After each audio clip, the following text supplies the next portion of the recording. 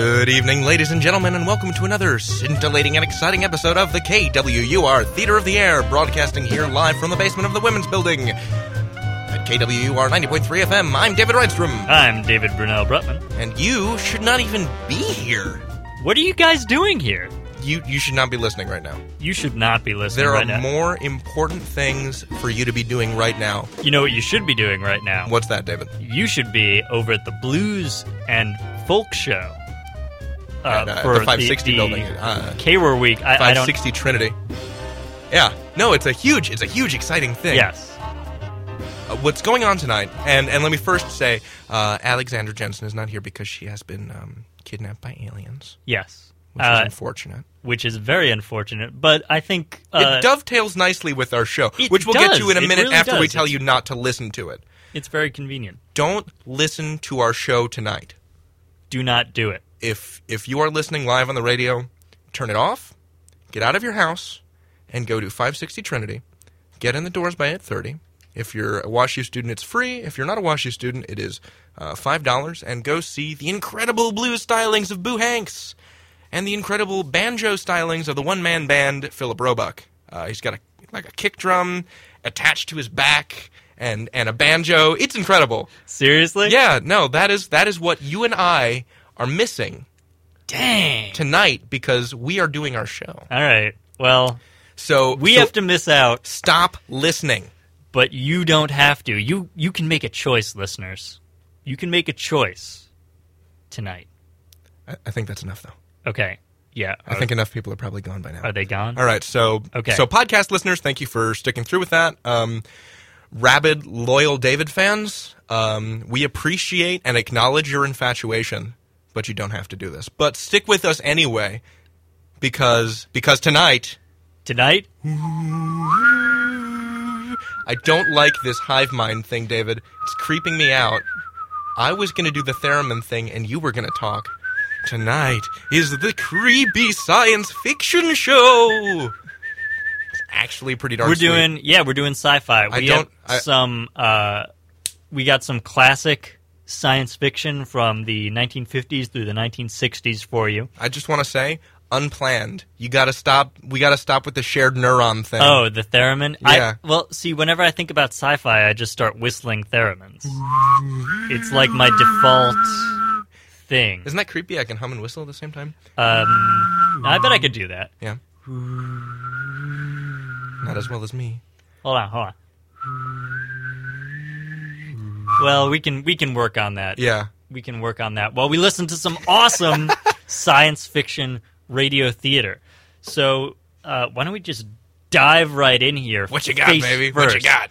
What I've got is an episode of a show called X-1 from, I want to say it's from 53. Oh, okay.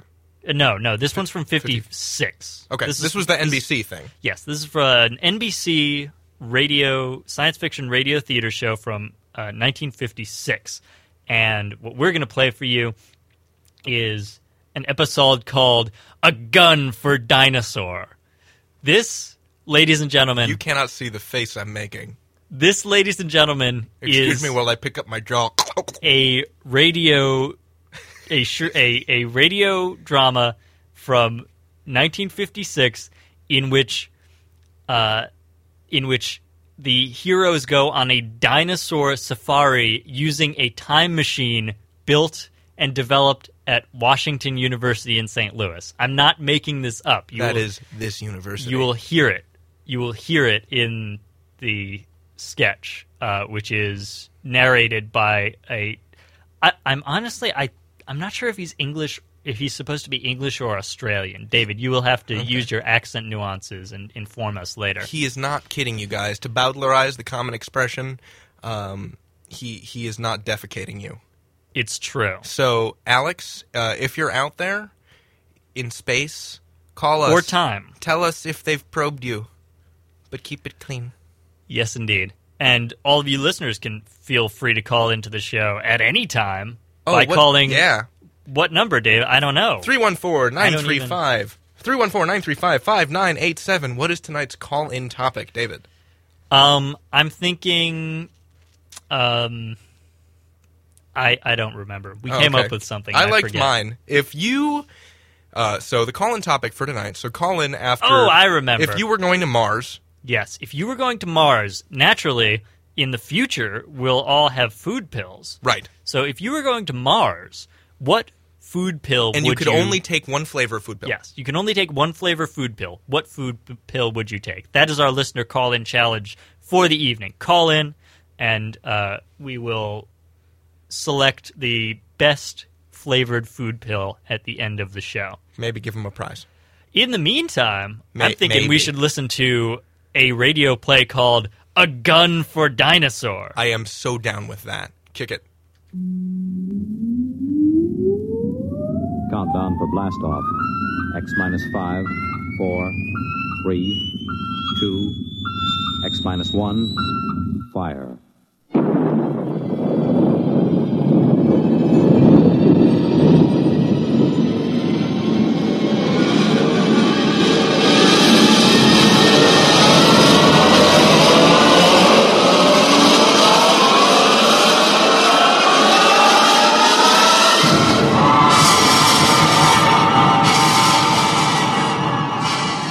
From the far horizons of the unknown come transcribed tales of new dimensions in time and space.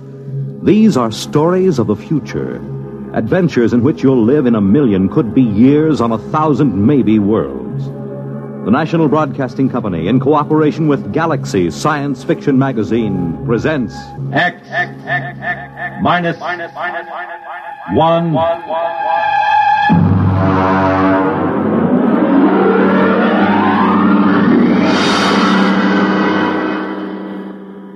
tonight's story, A Gun for Dinosaur, by L. Sprague de Camp.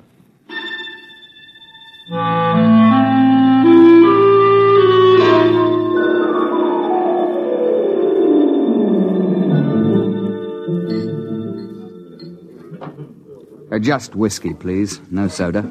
Ice, Mr. Rivers? Good heavens, no. I have been in America for some time, but not that long. Well, to a fine dinosaur head. Well, now, just a moment, Mr. Seligman. I won't take you hunting late Mesozoic dinosaur. Why not? How much do you weigh? About 9 stone? 130 pounds. Yeah, I thought so. It's not heavy enough. But your advertisement. You said safaris arranged to any time Well, period. I'll take you to any period in the Cenozoic. I'll get you a shot at any entelodont or even mammoth or mastodon. They have fine heads. But I'll jolly well not take you to the Jurassic or the Cretaceous. You're just too small. But what's my weight got to do with it? Now, look here, old boy. What did you think you were going to shoot those dinosaurs with? Well, Well, look over here in this case. That's my own gun, a Continental 600. That shoots a pair of Nitro Express cartridges the size of bananas. It's designed for knocking down elephant, not just wounding them, but knocking them base over apex. Well, now, I've handled guns. No. Look, I've been guiding hunting parties for over 20 years.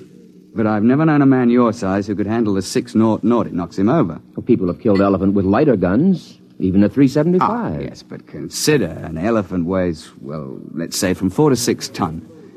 You're planning to shoot reptiles weighing 2 to 3 times as much as an elephant.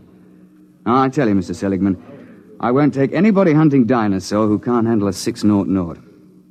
Look, let's pour another drink and I'll tell you why.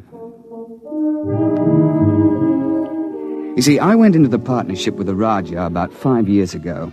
I call him that because he's the hereditary monarch of Jaipur. It means nothing, of course. We both wanted to do a bit of hunting again. And Africa's all played out. It's too civilized now. So when we heard of Professor Prohaska's time machine at Washington University, we caught the next plane to St. Louis. The foundation administering the machine had worked out an arrangement splitting the time between scientific parties and hunters who wanted to try their luck at prehistoric game. Hunters paid through the nose, of course, to support the project.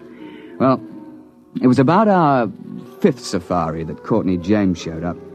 He's what you chaps call a playboy, a big bloke, handsome in a way, florid, beginning to turn to fat. He was on his 4th wife. And when he showed up at the office with a blonde, I assumed that this was the 4th Mrs. James. But he left her in the outer office and corrected my assumption. Bunny? Oh, no, she's not my wife. My wife is in Mexico, I think, getting a divorce. But Bunny here would like to go along. I'm sorry. We don't take ladies. Not to the late Mesozoic. If she wants to go, she'll go. She skis and flies my airplane, so why shouldn't There are enough risks at 85 million BC without adding to them. I'm sorry, but it's against the firm's policy. Now, look here. I'm paying you a lot of money. I'm entitled... You can't hire me to do anything against my best judgment. Now, if that's how you feel, get another guide. All right. But let me tell you...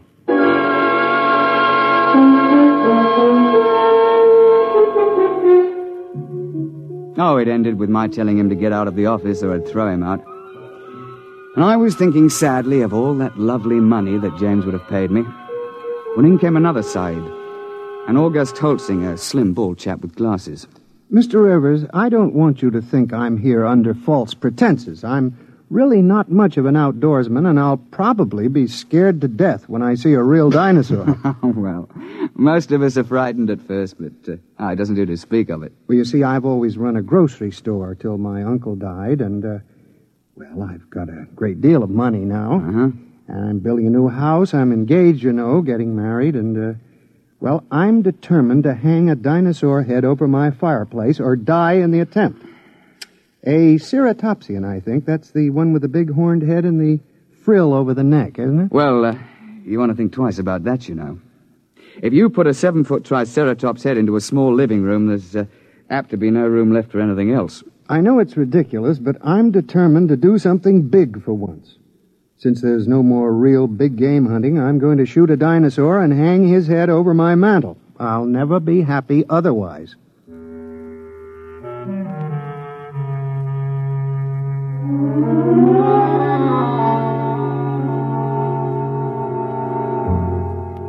The Raja and I decided to make it to the Middle Cretaceous. That's about 85 million years ago. It's the best period for dinosaur in Missouri. So we drove Holtzinger into the country to let him try the 600. It's rather heavy. Look, you look out. There's quite a kick. Couldn't you fire it prone? Oh, not a gun that big. There's not enough give. You'd break your shoulder. All right. Take the safety off. Like this? Yeah. Take my hand. I'll help you up. Thank you. I think I better try something smaller. Well, he took a fancy to my Manchester 70, chambered for a .375 Magnum cartridge. That's a little light for elephant, and very definitely light for dinosaur, but we were in a hurry.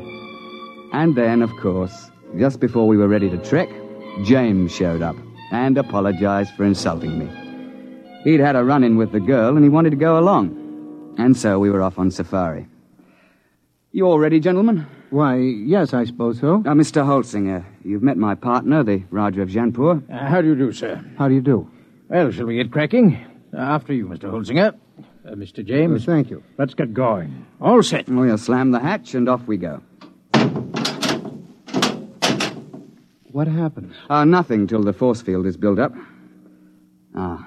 There she goes. What happened to the lights? Well, there's no current while we're in transition. I don't feel well. There's usually a touch of vertigo. I shouldn't worry about it. Look, where do you shoot for? I mean, with dinosaur. What is the best shot? Well, you don't try for his brain, you know. They don't have any.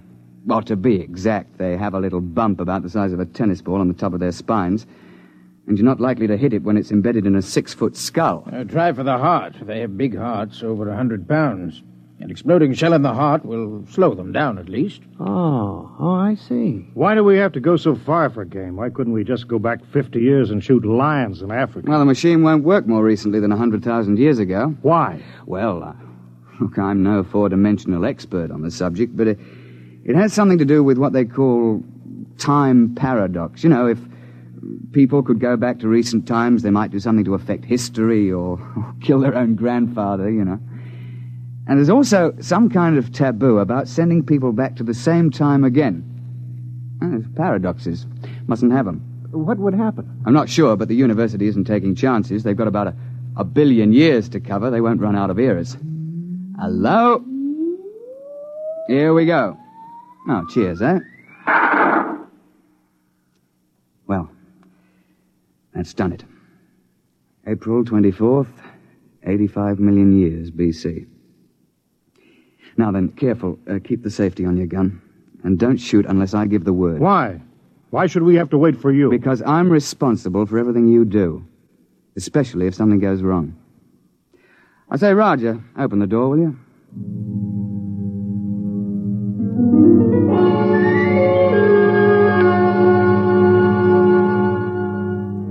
this period, the time chamber materializes on top of a rocky rise. At the west, you see the arm of the Kansas Sea that reaches across Missouri, and the big swamp where the sauropods live.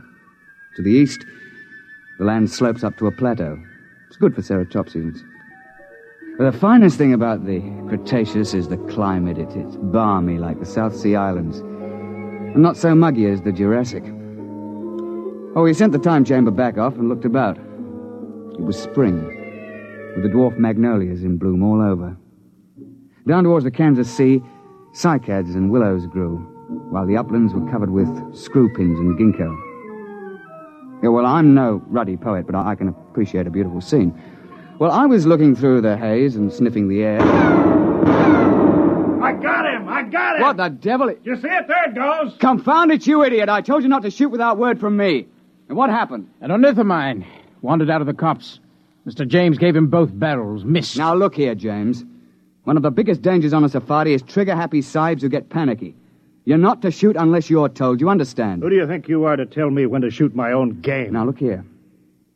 Firstly, if you shoot off all your ammunition before the trip is over, your gun won't be available in case of a pinch.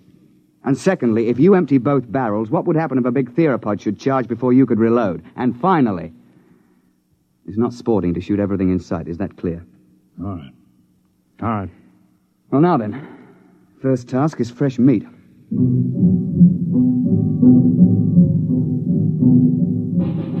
As I told you, Holsinger wanted a ceratopsian head. James insisted on a tyrannosaur. Then everybody would think that he'd shot the most dangerous game. Well, the fact is that tyrannosaur's overrated. But everybody's read about the tyrant lizard, and, well, he does have the biggest head of the theropods. Oh, and he'll snap you up if he gets the chance, no fear. Oh, we started off searching for meat. The Raja and I put the sahibs in front. We tell them it's so that they'll get the first shot, which is true, but another reason is that they're always tripping and falling with their guns cocked, and if the guy were in front, he'd get shot.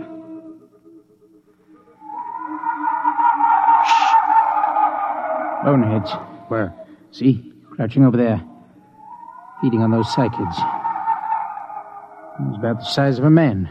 They look intelligent. Not likely. That bulge on the head is solid bone. Now then, hold on there, James. You've had your shot for the day. Hold your fire until Holsinger shoots. Yeah, sure. All right, go ahead, Mr. Holsinger. Doesn't matter which one? No, here. Try that one by the rock. There's a good clear shot.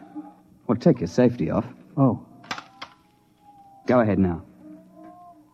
Well? Shh. Nuts, I've had enough of this. James, don't... I got him clean right through the heart. First shot, how's that? I thought you were going to give Holsinger the first crack. It's his turn. Well, I waited. Took so long I thought he'd gotten buck fever. Very well. But if this sort of thing happens once more, we leave you at camp the next time we go out. The next couple of days, we trekked around the neighborhood and then headed over to the sauropod swamp, over to the west. We were staked out along the edge of the lake, watching a big beggar out in the swamp waving his head about. And they're the big ones. It looks something like the brontosaur. Can't we shoot him? I wouldn't. Why not? Well, there's no point to it, and it's not sporting. Like, if you kill one in the water, he sinks and can't be recovered. And if you kill one on land, well, the only trophy is that little head on the top of that long neck. You can't bring that whole beast back because he weighs 30 tons or more. That museum in New York got one. Oh, yes. Well, they sent a party of 48 to the early Cretaceous with a 50 caliber machine gun. They spent 2 solid months hacking and sawing the carcass apart and hauling it to the time machine. I know the chap on the project, and he still has nightmares in which he smells decomposed dinosaur. And they also had to kill a dozen big sauropods who came in for the party. And then they had them lying around, too. They lost 3 men. Reggie, Duckbill. Where are they? Up there at the shoreline. Now, keep your voices down. You see? With the crest on the back of their heads. Mr. Rivers, I've been thinking over what you said about those heads. If I could get one of those duckbills, I'd be satisfied. It'd look big enough over my mantle, wouldn't it? I'm sure of it, old boy. Well, let's be off. Roger, you wait here with Mr. James. Shouldn't take us long.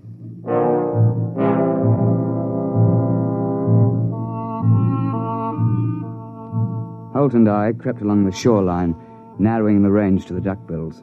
I think I can make the shot from here. I'll be ready in a minute. My shoe is loose. He's getting away. I won't get a shot. I'm afraid Mr. James has fired both barrels again. James, that's the second time you spoiled my shots. I ought Don't be a fool. I couldn't let them wander into camp, stamping everything flat. There was no danger of that. You can see that the water is deep offshore. It's just that our trigger-happy Mr. James can't see any animal without shooting. And if it did get close, all you have to do is to throw a stick of firewood at it. They're perfectly harmless. Well, how was I to know? I believe I mentioned it. Well, what are we on this miserable trip for, except to shoot things? There are certain rules, you know. You call yourselves hunters. I'm the only one who was hitting anything. Now, just a moment, old man.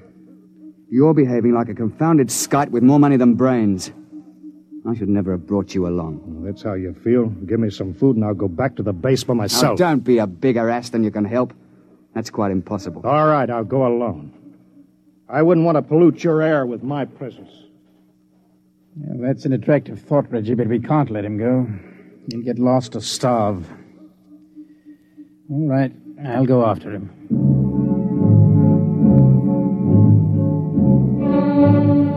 We stumbled along for several more days, James on his good behavior for a change. And on the 1st of May, we broke camp and headed north to the hills.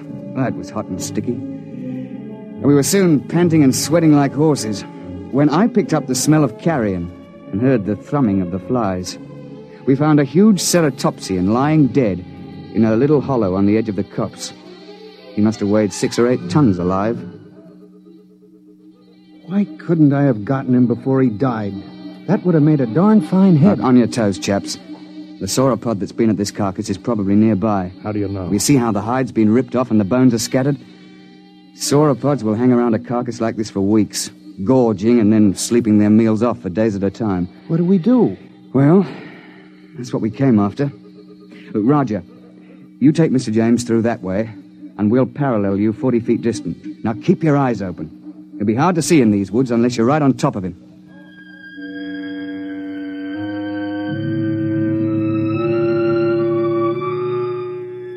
We pushed through the edge of the copse, looking for the huge flesh-eater who'd been at the carcass. I could hear James and the Rajah pushing ahead on my right. We were separated by a gully when I heard a noise ahead on our left. What is it? I don't know. Take the safety off your gun. Oh, there it is. It's one of those boneheads. Oh, well, they're not dangerous at any rate. But be careful. That sauropod might still be around. I've got him! Got him clean! Well, he's done it again. He shot the bonehead. I've got him! Look out! Look out! Tyrannosaur!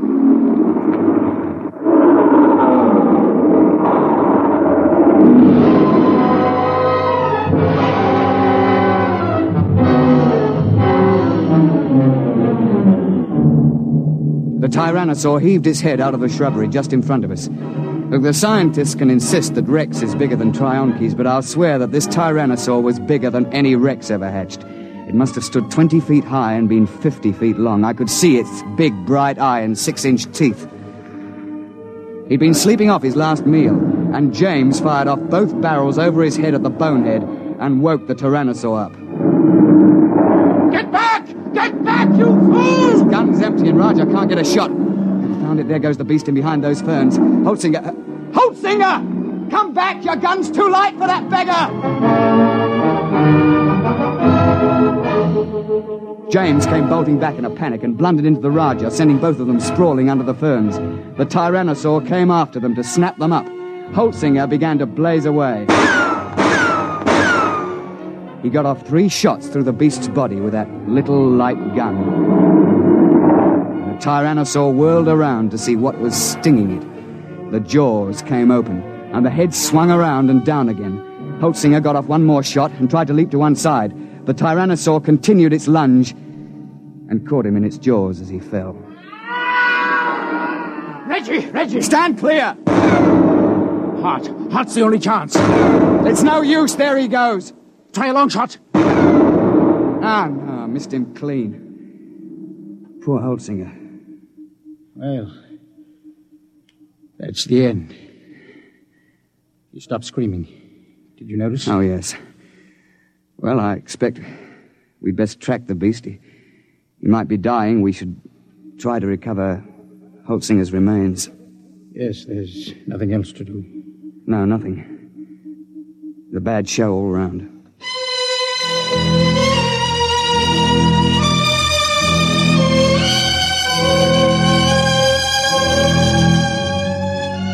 An hour later, we gave up and went back to the glade looking very dismal. Where have you two been? We were occupied. The late Mr. Holtzinger. Remember? You shouldn't have gone off and left me. Another of those things might have come along. Isn't it bad enough to lose one hunter through your stupidity? What? Sure, you put us in front of you, so if anybody gets eaten, it's one of us. That's... You stinking little swine. If you hadn't been a first-class idiot and blown those 2 barrels again, this never would have happened. Holtzinger died trying to save your worthless life. And I wish he'd failed. Well, I ought to... Now then, my Ladderbuck, I'm glad you did that. It gives me a chance I've been waiting for. Now get up, and I'll be glad to finish off. You won't finish anybody off. All right, put your hands up. Both of you. Put that gun away. Don't be an idiot. I won't let anybody do that to me. You can't get away with murder. Why not? Won't be much left of you after you're hit with a 600 explosive shell. Nobody could prove anything. They can't hold you for a murder 85 million years old. The statute of limitations, you know. Nice work, Roger, old chap. Yes. Cretaceous rock. Doesn't quite have the balance of a cricket ball, but it's a bit harder, what? Well, suppose we tie this chap up and take him back to camp.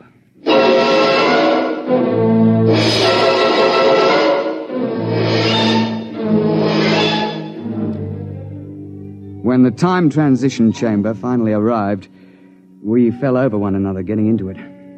We dumped James in a corner and threw the switches. You two should have killed me back there. Why? You don't have a particularly good head. You wouldn't look at all well over a mantle. You can laugh, but I'll get you someday. Close quarters, isn't it? Someday I'll find a way. I'll find a way and I'll get off scot-free, too. My dear chap, if there was some way to do it, I'd have you charged with Holtzinger's murder. Look, you'd best let well enough alone. No, I'll kill you. Both of you. Somehow. Cigarette, Roger? Thanks.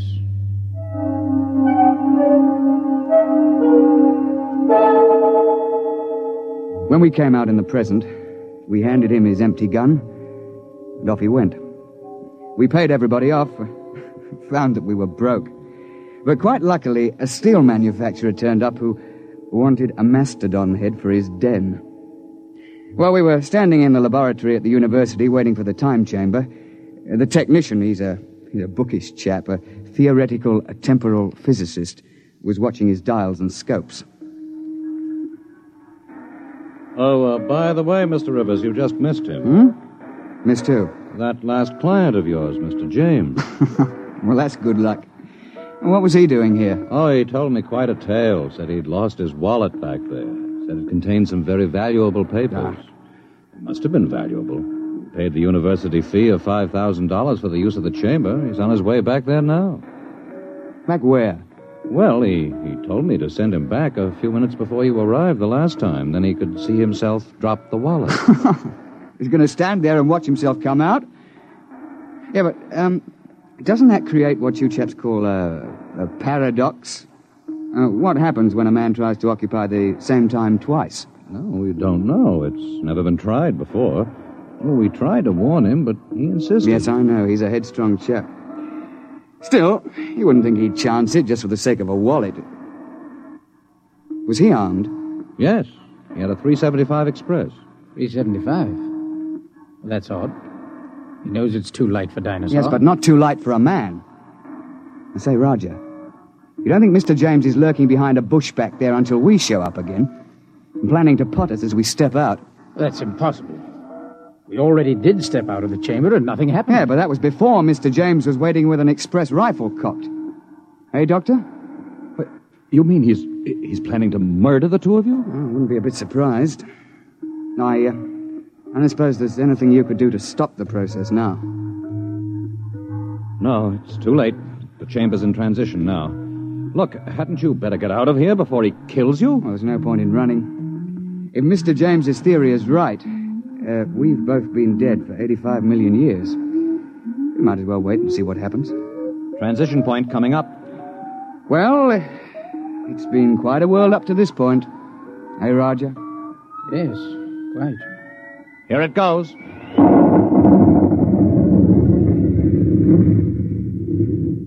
Reggie, are you all right? Well, I seem to be. What happened? The time chamber. It's back. We'd better get it open.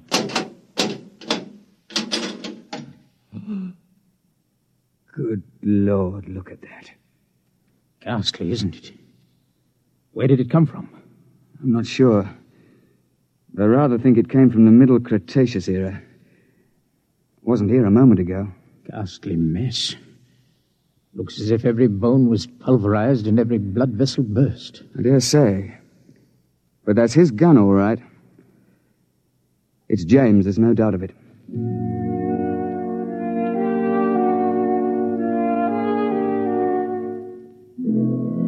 So, that's the story, Mr. Seligman. Of course, I don't understand the mathematics, but the idea's rather easy to grasp. Nobody had shot us when we first emerged on the 24th of April, 85 million BC. And so, of course, that couldn't be changed. The instant James started to do anything that would make a paradox, the space-time forces snapped him forward and ripped him to bits.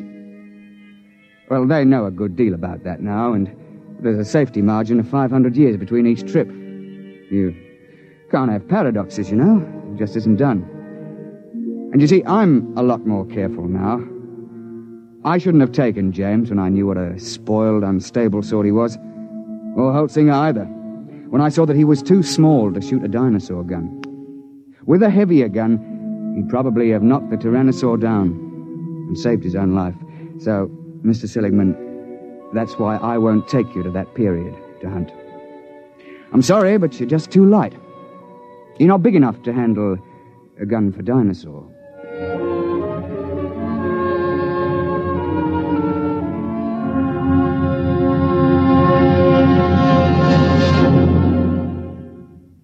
And that is why the university no longer uses the time chamber. It's just simply too much of a liability. I recall there was a lawsuit back in the 1960s. It was just really bad press for the university. Just bad all around, really.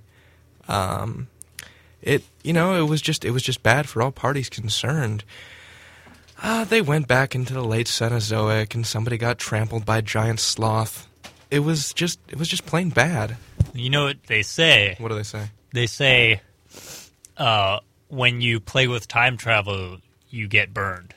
Oh, no, wait. Maybe it was, if you don't want to get time traveled, stay out of the kitchen. No, you know what? It was a time travel to bed makes a man time traveler. You know what they also say? What do they also say, David? They say, teach your son early and often that all violence against women is wrong. For tips on what to say, visit endabuse.org. Brought to you by the Family Violence Prevention Fund, the Wade Institute for Violence Prevention, and the Ad Council. You're listening to the KWUR Theater of the Air, here on 90.3 FM, KWUR, Clayton.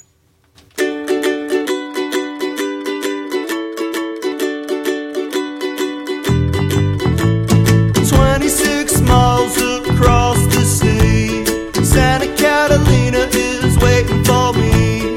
Santa Catalina, the island of romance, romance, romance, romance. Water all around it, everywhere. The tropical trees and the salty air.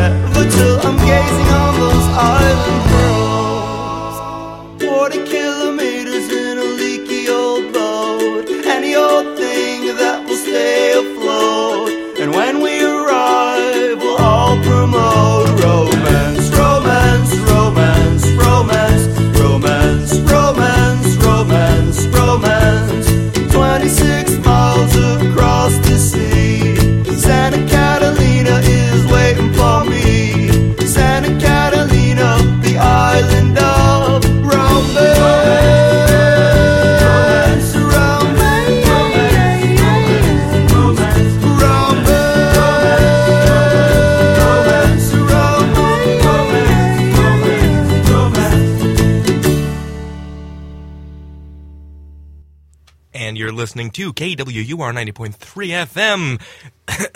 The Boo. Uh-oh. Well, I don't know. The Boo?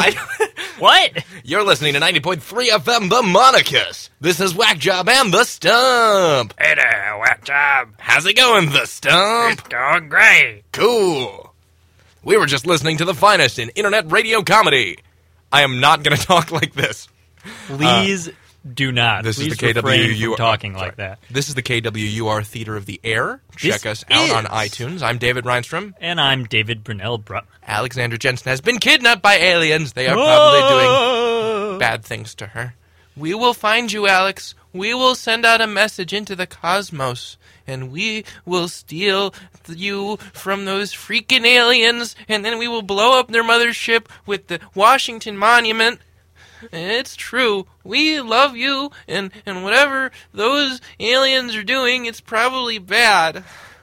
So we're gonna fight Sounds them. like an impression of somebody, and it's on the tip of my tongue. Is it? Yes. I don't know what it's supposed to I be. will think about it. Okay. Anyway, tonight's call-in, if you are unaware, the we number haven't is... we haven't said tonight's theme. Oh, sorry. We have to say the theme Sorry, before I'll we do say the call-in. theremin, you do the theme. Okay. Tonight's theme, science fiction. The creepy kind. So as you heard, we had a gun for dinosaur. By the way, English. Yes. English, you think? English. Okay, English. I have it on expert opinion that he sounds like Dudley Moore. All right. Yeah, we were having... Yeah, I could see that. That's not my opinion. That's an expert opinion. Okay. Yeah, we were having a debate before that that radio play about whether the actor who I guess he's the main character. Would you call him the main character? Yeah, I'd call him the main character. Has an English accent or an Australian accent? I think it was just sort of a posh, public schooly sort of English accent. Yeah. Okay. So just tonight's with theme, a little bit of rough and tumble. science fiction, and our call-in challenge is David.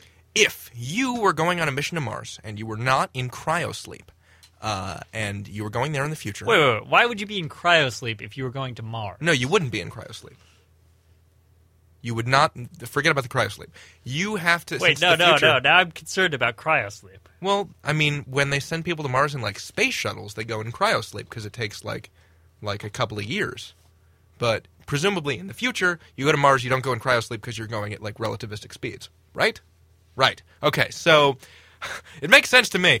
You're in a spaceship, you're on a mission to Mars, and since it's the future, there are food pills. But you had to buy in bulk for the trip, so you only get to choose one flavor. What flavor do you choose? Call us, 314-935-5987. The best answer... wins a pony.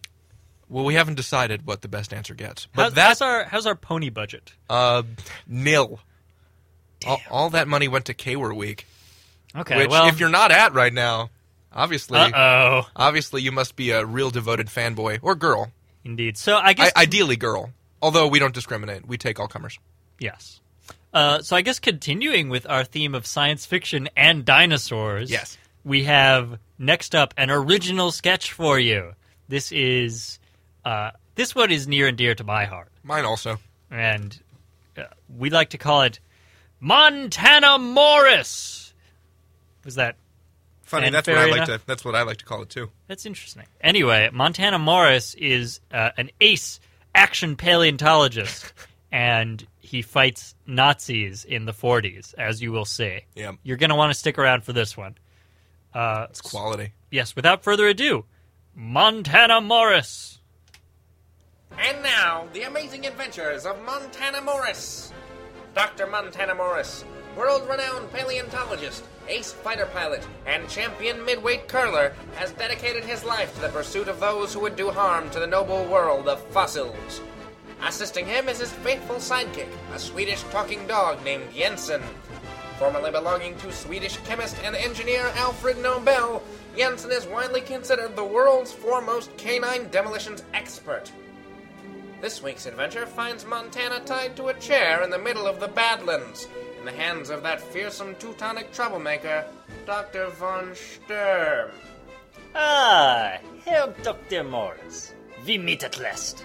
Since 1940, I've pursued you across the globe. And now, 2 long years later, I've finally got you cornered. Dr. von Sturm, I never expected to find a super-secret Nazi like you inside this secret Nazi super bunker. At this time of night, on a Wednesday, it appears you've caught me off guard. We followed you here to the Montana Badlands and built this super Nazi secret bunker. Now, I know you carry with you an enchanted Apatosaurus toe joint, and I mean to seize its terrible power for the Reich! You'll never get that toe, Sturm. Oh? And why is it?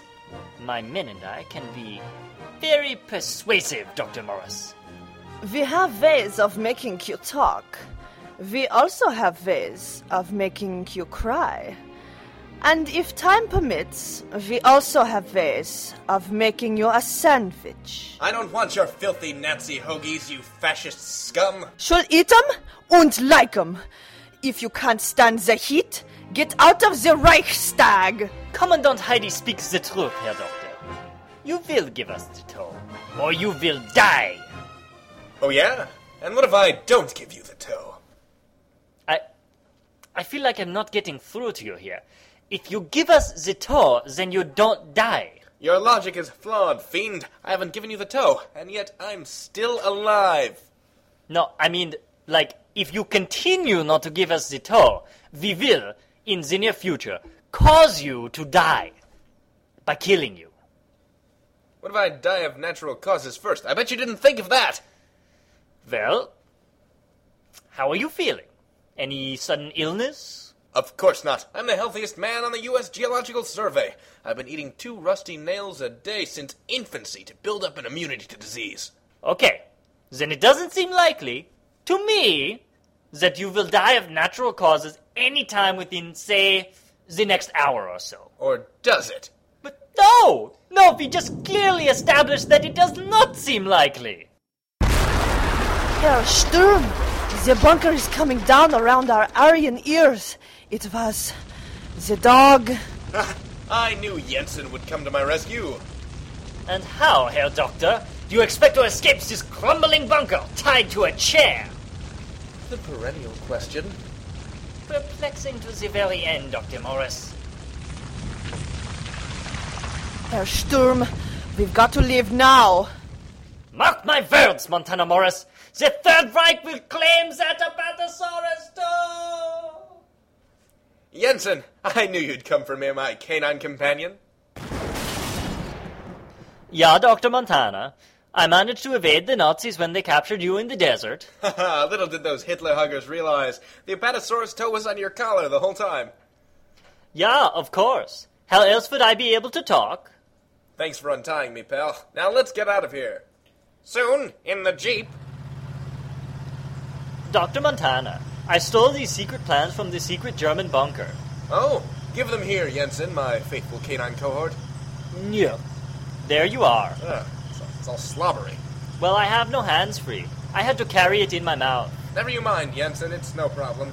Let's see what Jerry's got planned for the good old US of A. Oh my god. What is it, Dr. Montana?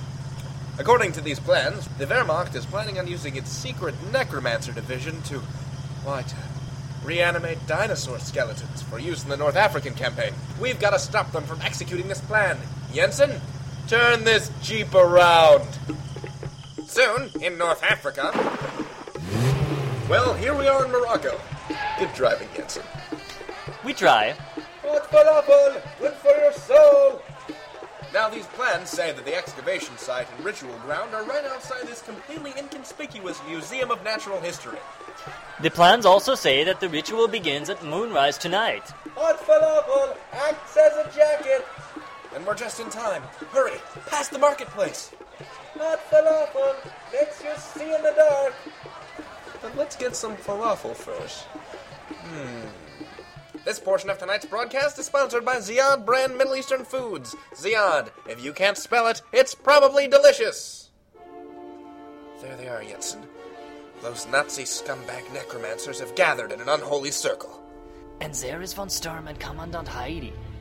They're dressed in the black robes of the Doom Brotherhood, masters of the long-lost art of raising and controlling the dead. Why would the Germans have access to this knowledge? Hitler is obsessed with the occult, and those thaumaturgical thugs of the Fuel Society are always after all manner of arcane objects. Let's move closer. Okay, everybody. Does everyone have their handbooks? Jawohl, mein Herr Doktor! Excellent.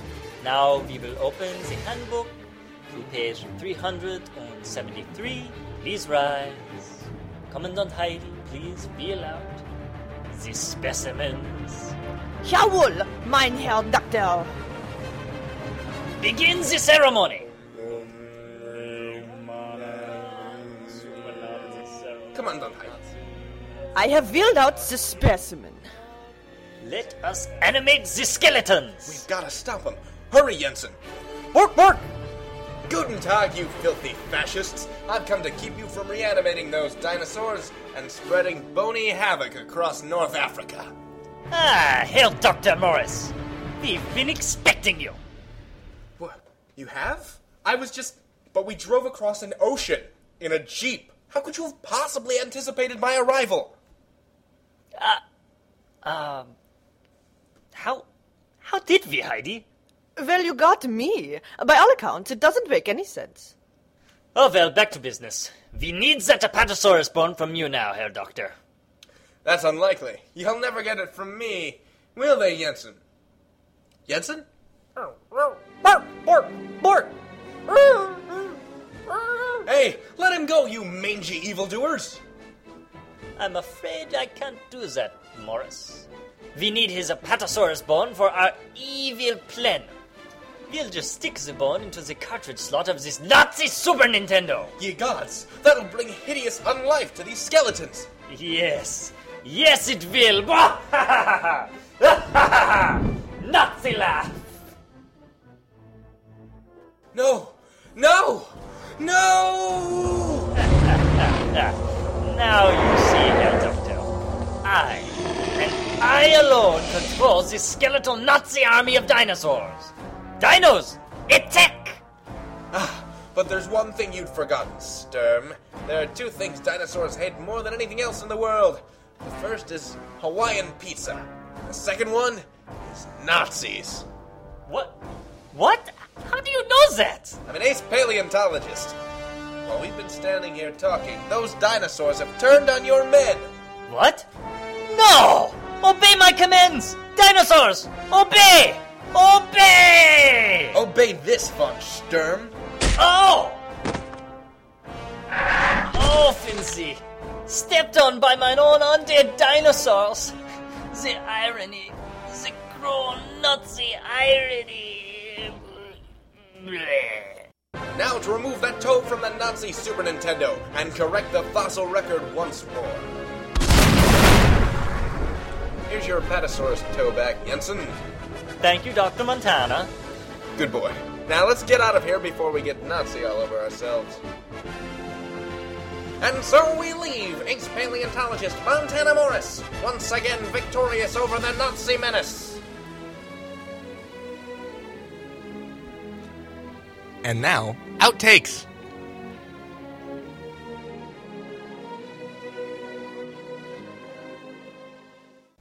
I think that's a hilarious exchange because you don't realize until the very end that the dog is driving the Jeep. That's brilliant. We're awesome. Nazi laugh!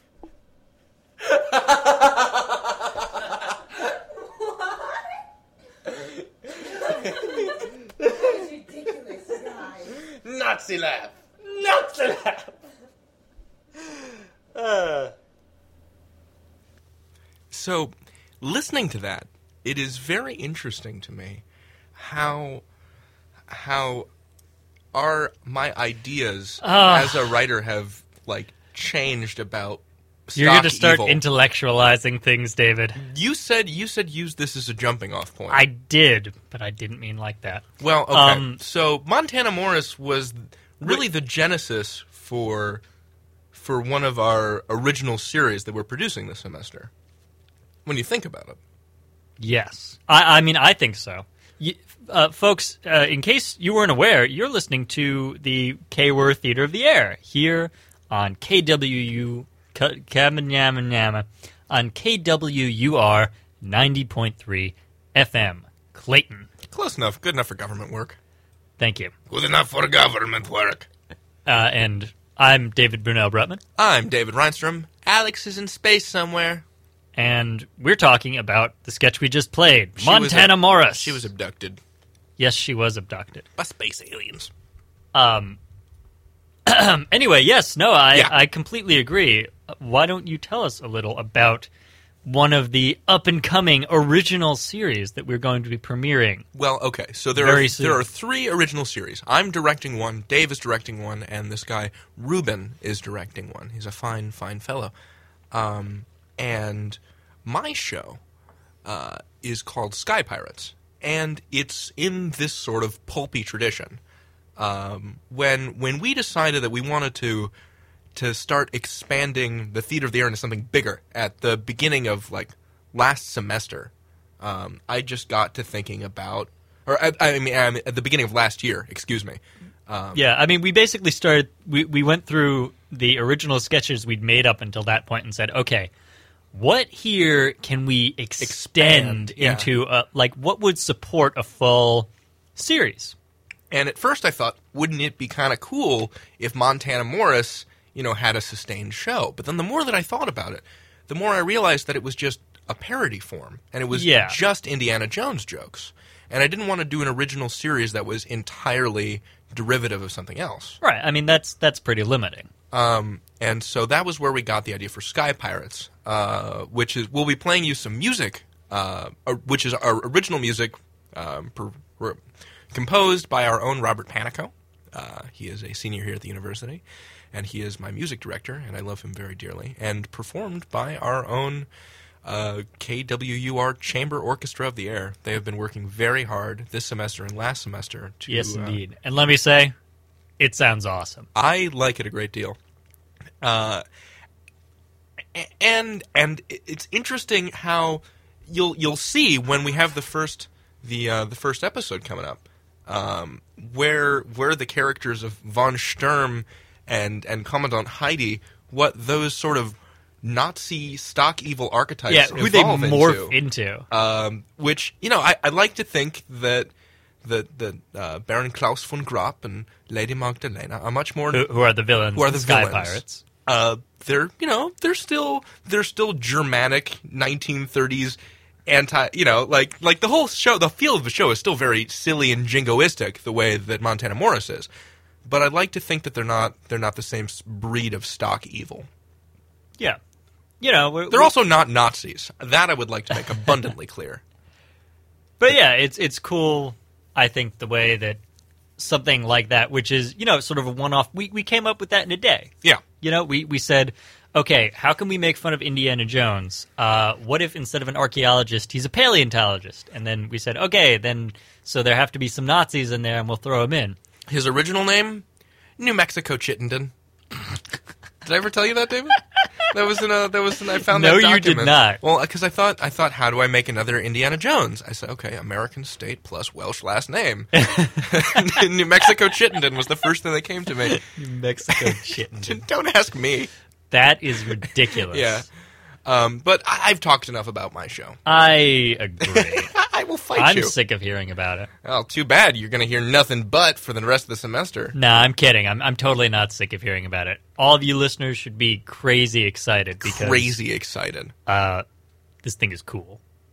It is off the heezy. It is off the heezy. It will be off the hook, as Republican National Chairman... Republican Party Chairman Michael Steele said today.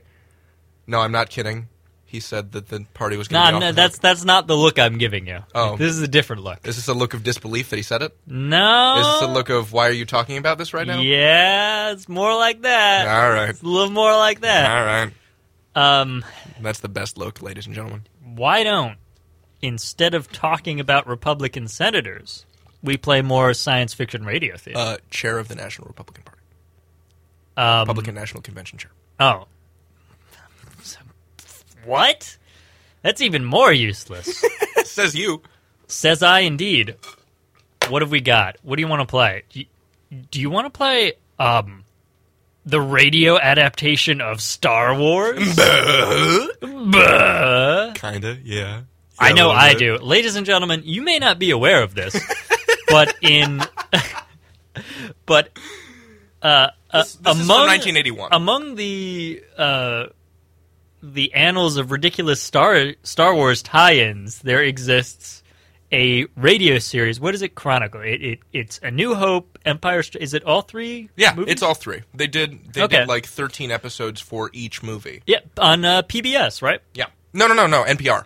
NPR. These were radio dramas that were created by George Lucas, by Lucasfilm for and with NPR. Yes, that's what I meant. With some members of the original cast. They had Mark Hamill playing Luke, and what's his name that plays C-3PO? Anthony Daniels. Anthony Daniels. I want to say Anthony Daniels. And that's Daniels. about it. Darth Vader is a different person. I'm pretty sure it's not James Earl Jones. Leia is not Carrie Fisher, and I'm pretty sure Han Solo is not Harrison Ford. But we'll have to listen. This is great. Yeah, this is so we're going to play the first installment of this, which is, I guess, corresponds to the first part of the first Star Wars movie. I am also pretty sure that this is Star Wars canon. Yep. There's a lot of stuff in here that is not in the movies. I mean, because it's many hours longer than the films. All right. What you're about to hear is half an hour, and there's like 12 more episodes of this. Just for A New Hope. Then why don't we find out exactly what is different? I was trying to come up with something cool to say, and I couldn't. Just play the music, David. Let's do it. Star Wars for the radio! Star Wars. Based on characters and situations created by George Lucas. Episode 1. A Wind to Shake the Stars.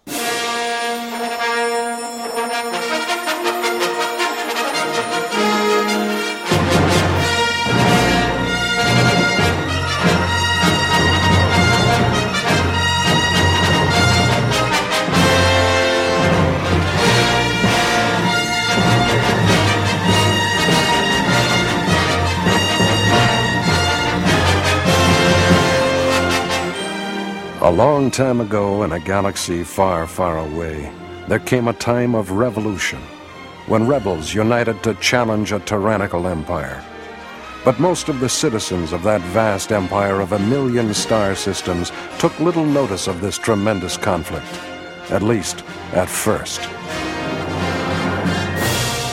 On the desert planet Tatooine, as on countless other worlds, life goes on while great events are shaping the future of a galaxy.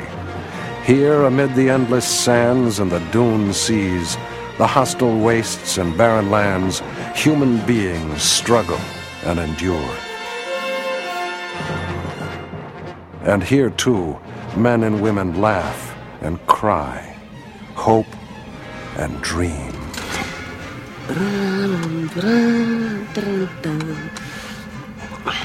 So don't just dream about applying for the Academy, make it come true. You can find a career in space, exploration, Starfleet, or merchant service. Choose from navigation, engineering, space medicine, contact liaison, and more. If you have the right stuff to take on the universe and standardized examination scores that meet requirements, dispatch your application to Screening Office, care of the Commandant, Imperial Space Academy, your sector, and join the ranks of the proud. Dum, dum, dum, dum, dum. Oh, I love it. Skywalker. What? Hey, Luke. Skywalker. Oh, I'm out here in the Tech Dome, Wendy. Hey, Skywalker, come on. Everyone's over at the power station. We're going out to Beggar's Canyon. My hopper's acting up. Something's wrong with her thrust bias, so I'm going to ride with you. Sure. How'd you get here? My folks came over in the land speeder to see your uncle and aunt, and I hitched a ride. Oh. What are you acting so guilty about? Huh? Oh, nothing. Uh-huh. Come on, let's see that tape, Skywalker. Will you come on? Give me that. Come on, Cut it Skywalker. out, Wendy. Aha! Applicant's information packet. Imperial Space Academy. Will you stop it? You're still seeing Novas, huh, Luke? Looks like this tape's been played a few thousand times. Give it back! The great Luke Skywalker, hero of the universe. When are you gonna grow up, Luke? You're a farm boy just like me. Hand it over, Windy, or I'll take it. Oh, okay, here. Take it. What are you getting so touchy about? Come on, get your skyhopper going. I'll roll back the dome. Why'd your folks come over, anyway? Oh, to talk about the moisture harvest, complain about crop prices, who cares? I guess it's a mercy visit, you know? Yeah, Aunt Beru's always eager for company. Even Uncle Owen is.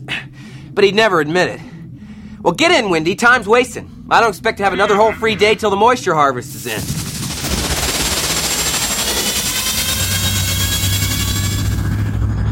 She sounds smooth, Luke. Yeah, I worked on her all day yesterday. Well, listen, if you're planning on doing any racing, you can count me out, Skywalker. Tatooine is no academy, and you're no star pilot. Not yet, anyway.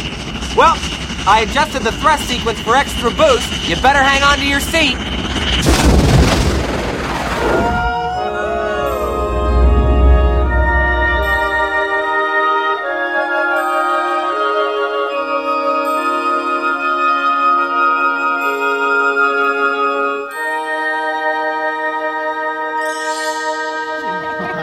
Your hands on Hey, Fixer! Fixer! What? Skywalker's here. So what? Don't bother me with small fry. Where's the juice? I'm thirsty. Here, catch one. Hey, everybody. Where's the party? Wherever I am, Luke. Right, Cammy? Correct, lover. Hey, boys. Guess what Skywalker was doing? Hey. Sitting in the Tech Dome playing an Academy recruitment tape. Not. You never change, Skywalker. Is that all you want out of life? To parade around in a fancy uniform? So what do you want that's so much better, Fixer? Hey, you watch it, boy. Just because you got lucky on a couple of crummy tests, that doesn't make you some kind of junior space explorer. I never said I was any You know better what I than- did back when they made me take those exams? What? I walked in, filled out my name, and walked out again. I showed them. Yeah, just because he can answer fancy trick questions and do schoolbook flight maneuvers, he thinks it makes him better than us. Yeah, Luke. So you happen to qualify. So what? What do you think you are, Biggs or something? Yeah, he just wants to go to the academy because Biggs did. He always was his hero. Yeah, I'd like to go to the academy. Why shouldn't I? Because it's for suckers, Skywalker. They want to stick you into a uniform and give you orders. At least here at the power station, I'm my own boss. Anyway, my father says the Empire's just recruiting more people into the academies so they can draft them into the Starfleet. Do you think anybody out there cares about Luke Skywalker? If you leave home, nobody knows you. Hey, where is the juice? Here it is. So, what's on the program for today, Fixer? Speed runs, Skywalker. Speed runs. Oh? Gonna see how much time I can shave off the back stretch. There's no way you can cut much more time off your lap, Fix. You're almost matching Big's best time around Beggars Canyon as it is. Yeah, well, Biggs isn't here, and I am. I'm as good as he ever was. Oh, yeah, well, then why don't you thread the stone needle like Biggs did? Luke. That ought to take 5 seconds or better off your time. And Biggs is the only one who ever flew through it at racing speed. Is that what you're saying? I was just saying that if you want to improve your score, you're You're gonna have... crazy, Luke. Why don't you guys go buzz the Womprats and take a few pot shots at him? This speed run stuff is going to get somebody killed. Hey, what's the matter, Cammy? You don't think I can do it? Listen, anything the great Biggs Darklighter could do, I can do. I never said you couldn't, Fixer. Yeah, nobody was knocking you, Fixer. Besides, I don't need any shortcuts. Hey, do you want to try and keep up with me? Oh, Fixer. Huh? What, me? What are you scared, Wormy? Yeah. All right. Oh, you're on. Crazy. Boy, Wormy against the Fixer. That's gonna be a slaughter. Well, then you can ride with Fixer, Deke. What are we waiting for, boys? Let's go. Fixer! Come back here, Fixer. I want this to stop right now. Good luck, Skywalker. See you in the tight spot. Hey, I couldn't find those macro binoculars anywhere. Never mind, Windy. Buckle up. Hey, what are you doing? Standing in for Biggs. Brace yourself. Here we go. One run down the backstretch, Skywalker, whenever you're ready. Hey, wait a minute. You and Fixer in the bottleneck together? Count me out. Well, jump. Fall in even with me, Skywalker, and we'll let her rip. Here. Okay, hit it.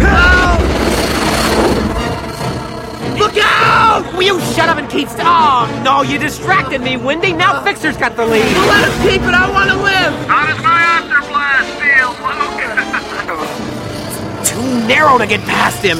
Whatever you do, don't go for altitude.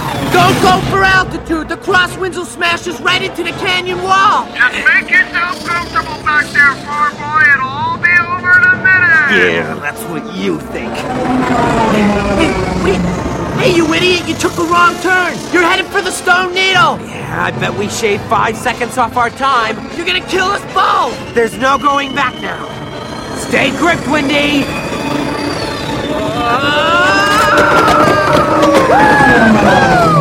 We made it!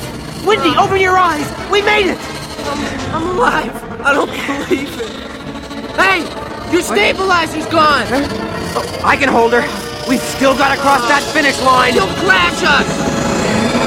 Here we go.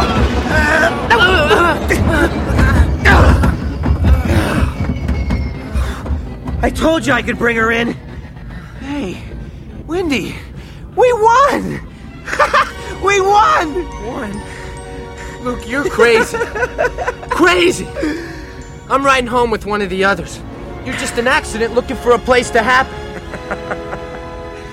Oh, Biggs, you should have been here.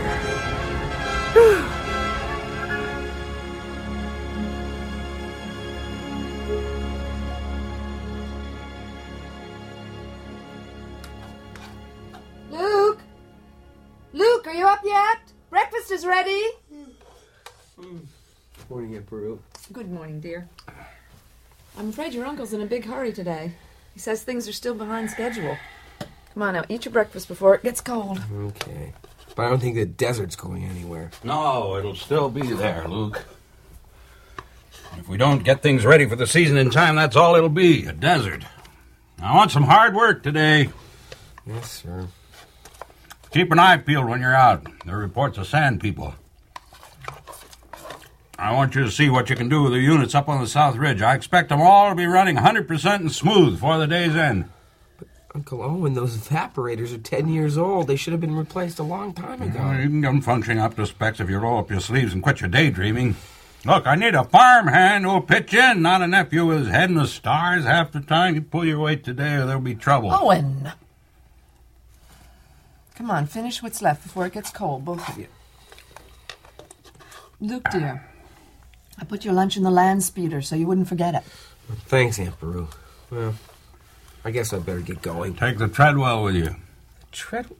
But that old droid's in worse shape than the evaporators, Uncle Owen.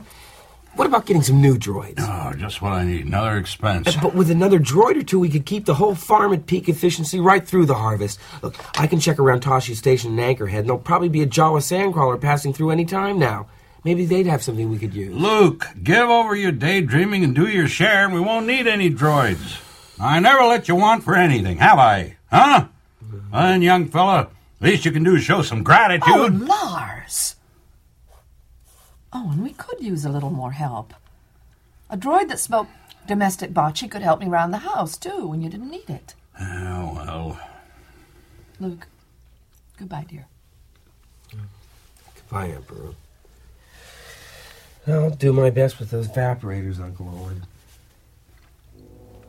Honestly, Owen, I don't know what gets into you at times. Luke's never asked us for a thing. He works as hard as any farmhand. He could have gone off on his own long ago, and you know that. Beru, with his mind wandering half the time, he's never going to make his way in life. But you can't begrudge him his dreams. A person has to have their dreams. I've never once complained about living out here or hardly ever seeing other people or going without when the moisture harvest was bad, have I? Now, see here, missus, I never said that you... Owen, even to the young people over at Anchorhead, Luke is an outsider.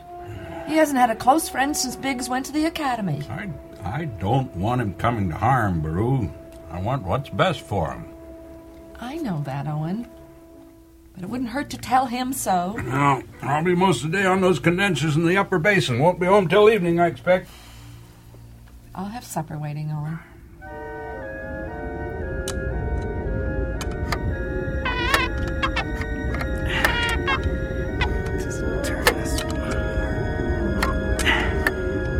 Hey, Treadwell, come hold this junction plate in place while I torque it down, will you? That's it. That ought to do it. Now, let's give this old relic a try.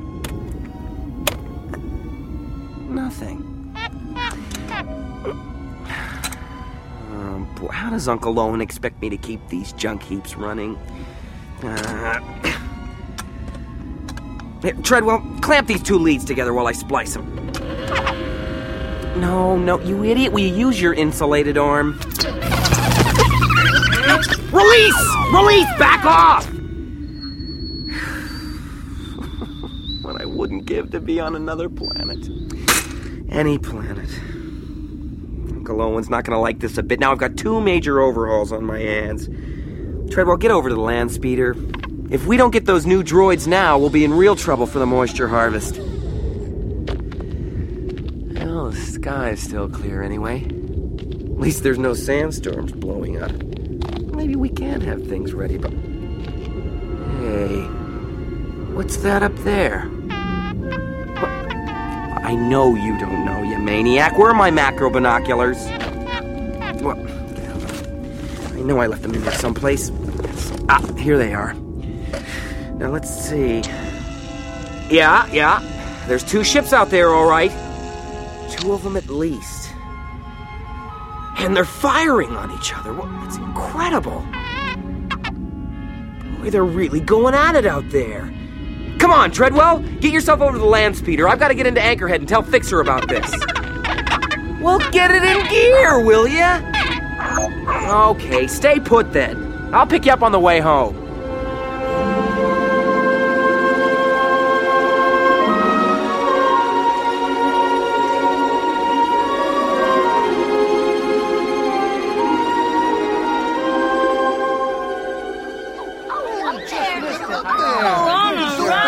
On over, baby, come on. Cammy? Hey, everybody. Hey, Cammy, did I just hear a young noise blast in here? Come on, Wendy's got a shot to make and there's money riding on it. Come on, shape it up, you guys. Wait till you hear what I just... We got company, Luke. What? Biggs! Hey! When did you get back from the academy? So the 2 shooting stars are reunited at last. I'm so thrilled to be here for them. I just got in on the shuttle. I wanted to surprise you, Luke. You know, I thought you'd be here when I arrived. I forgot you have the harvest coming up. Remind me. Hey, but how come you're back so soon? Didn't you get your commission? Sure. Hey, I got it. The Academy accelerated our courses. It seems the Empire wants the commercial space lines expanded as soon as possible. You ought to drop the Emperor a thank you note, Biggs. That's the only way you could have gotten out of that academy.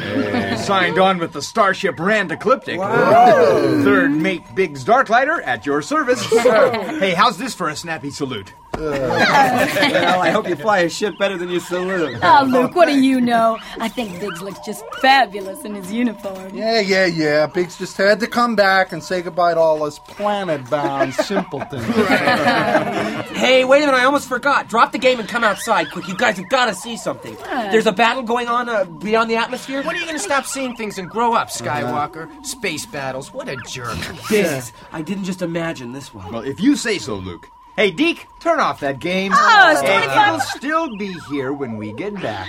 Here we go again. Captain Skywalker has sighted the enemy again, sir. And is advancing to the rear.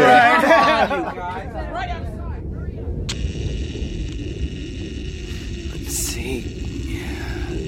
Yep, they're still there. But I counted 2 earlier. Here, Biggs, you take the macro. See for yourself.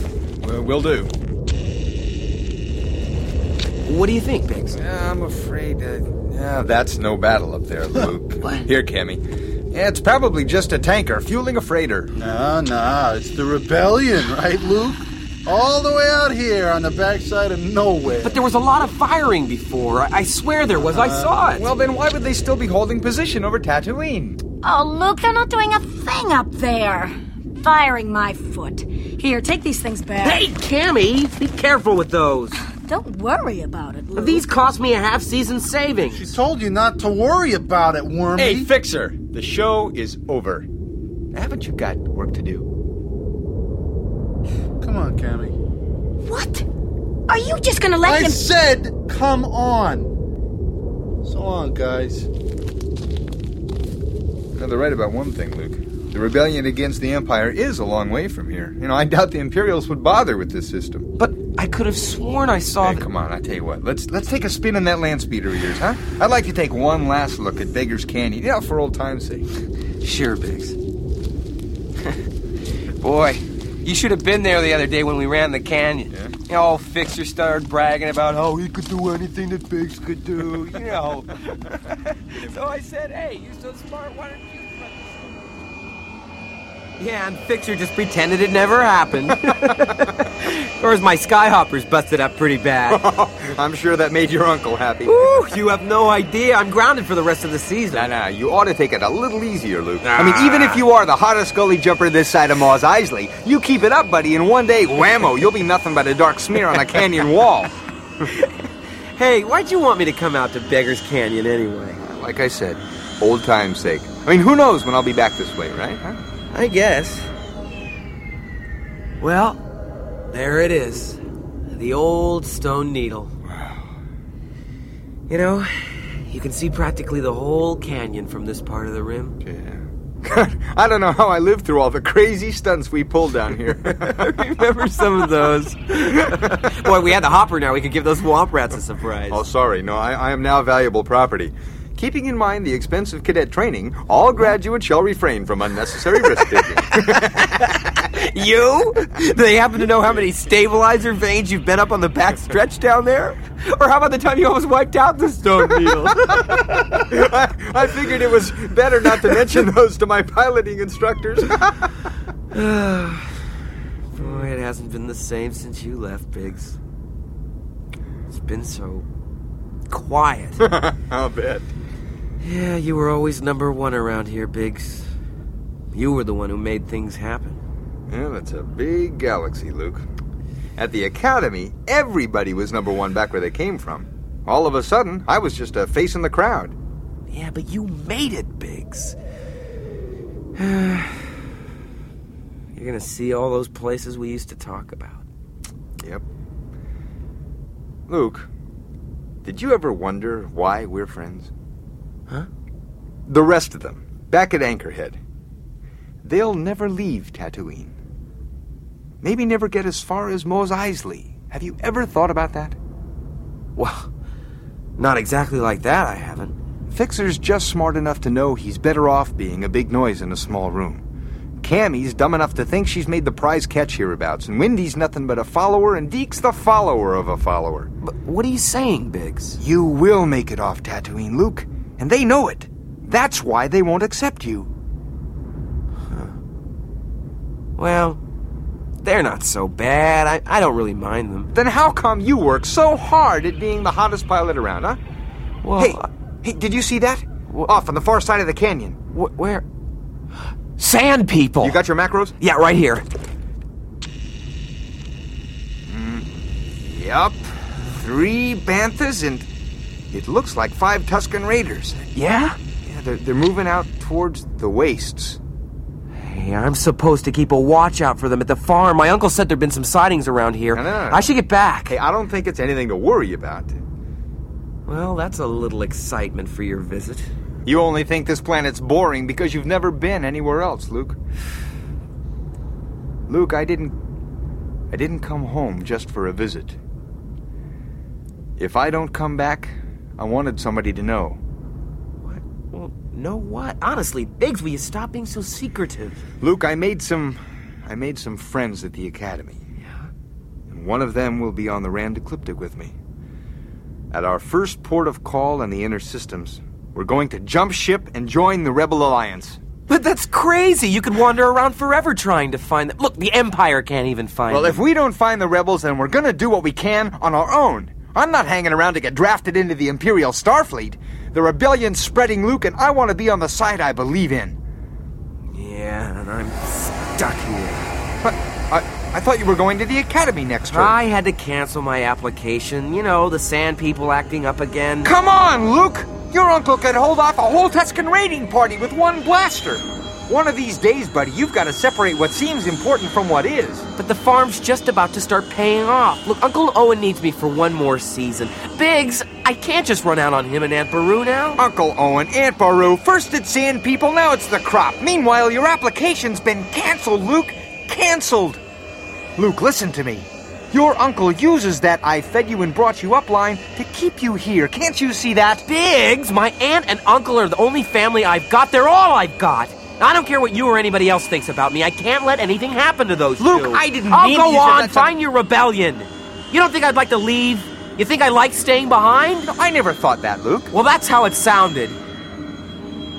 Oh, here, I'll let you off by the power station.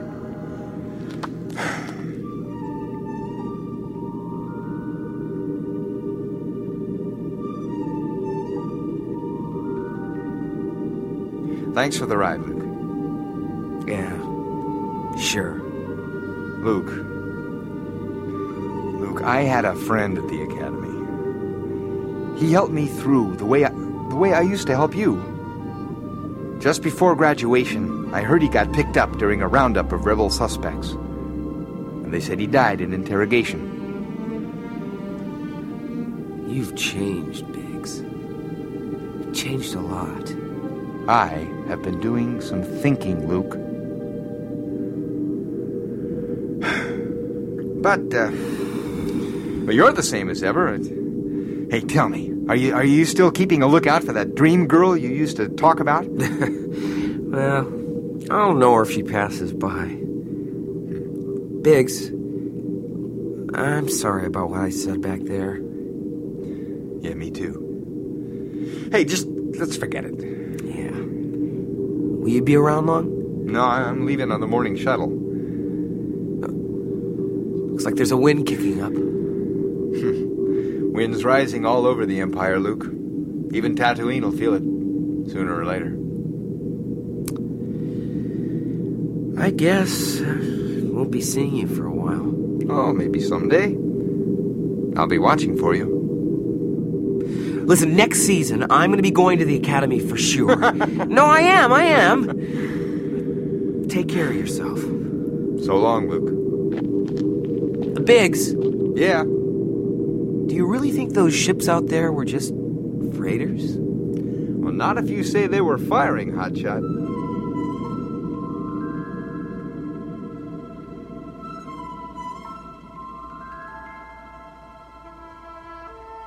With an abruptness he will find difficult to believe, Luke Skywalker's life is about to change beyond his wildest dreams as he's swept up in the bitter war between Rebel Alliance and Empire. And soon, a captive princess's desperate plea for help, the final quest of a legendary hero, and the key to the Empire's most awesome weapon will be decided by the actions of a young farm boy from Tatooine.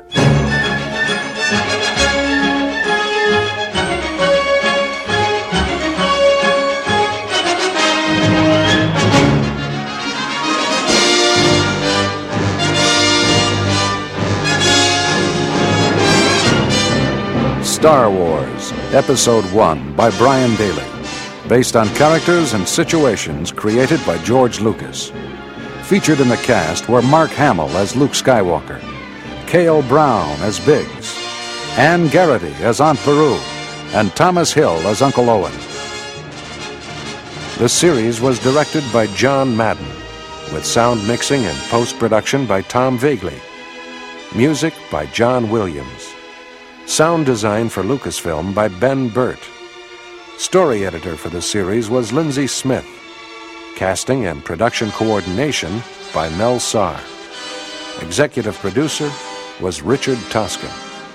Executive producer for Lucasfilm was Carol Teitelman.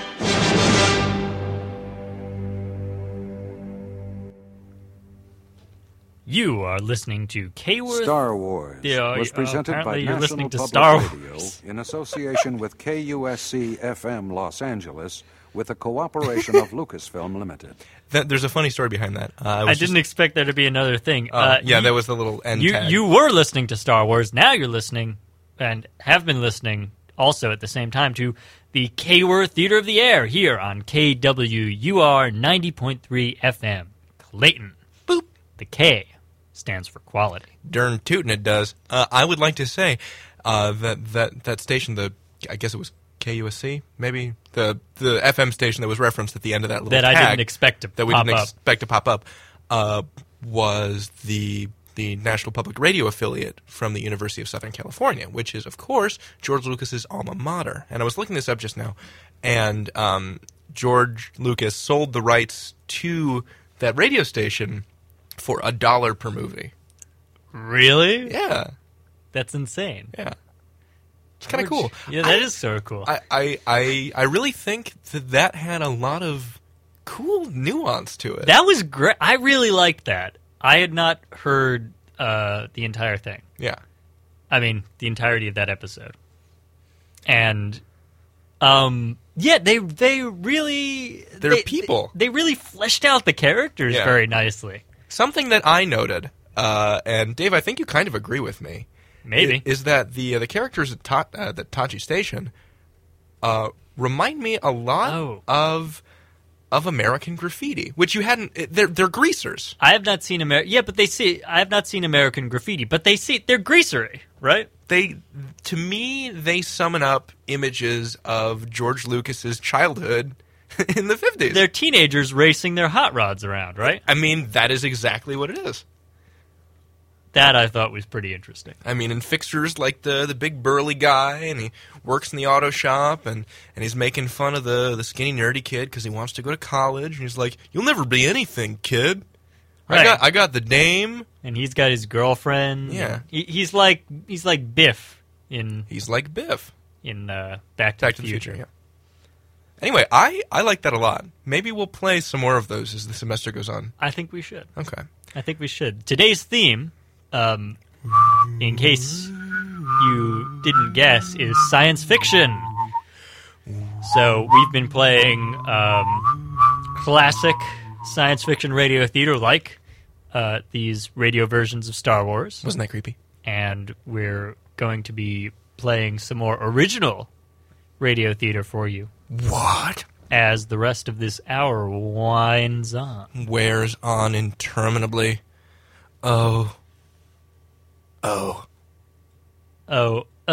it's magic. It's just sad because Alex isn't here because she's been kidnapped by aliens. It is sad. I'm sad. Alexa, if you're out there, call us.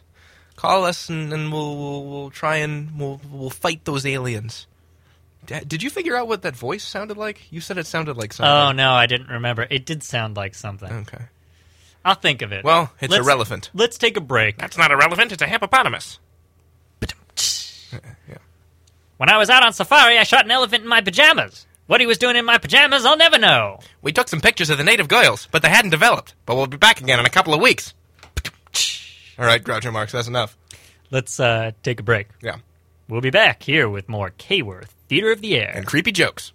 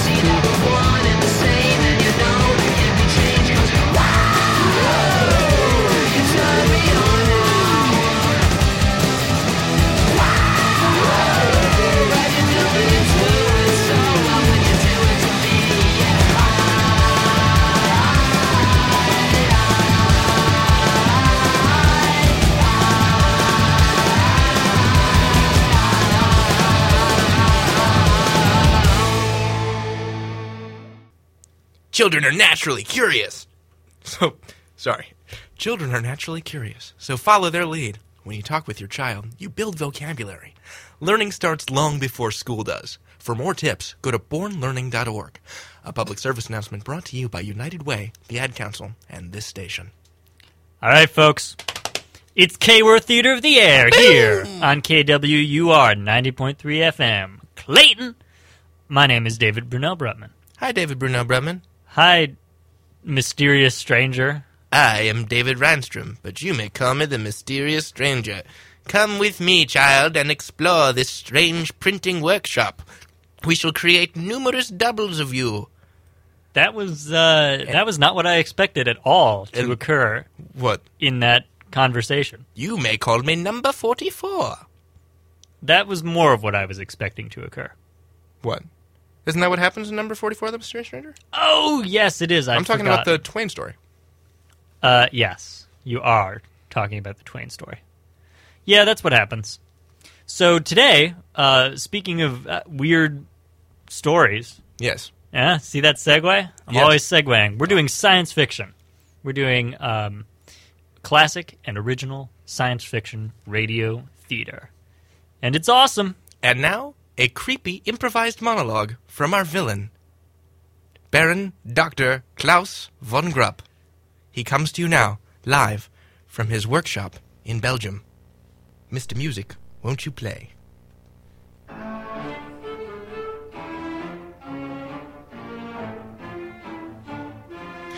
So, Klaus, when you first decided to become a supervillain, what really motivated you? What gets you going as a villain? Well, primarily, I'm interested in taking over the world. Yes. That is my primary motivation here. There's just something very satisfying about it. The world, I mean, and I'd like to own it. Are there any parts in particular that catch your interest? Well, I come from Belgium originally. Yes. And I've always wanted to rule Belgium, so certainly Belgium. I spent a number of years in South Africa, so I'm certainly very interested in ruling South Africa. And I've recently encountered some very obnoxious Americans, so I'd like to try and turn that country around as well. I've heard that Peru is quite nice in the spring. Peru? Well, I shall have to go there. Once I rule the world. This has been an interview with Baron Klaus von Grupp.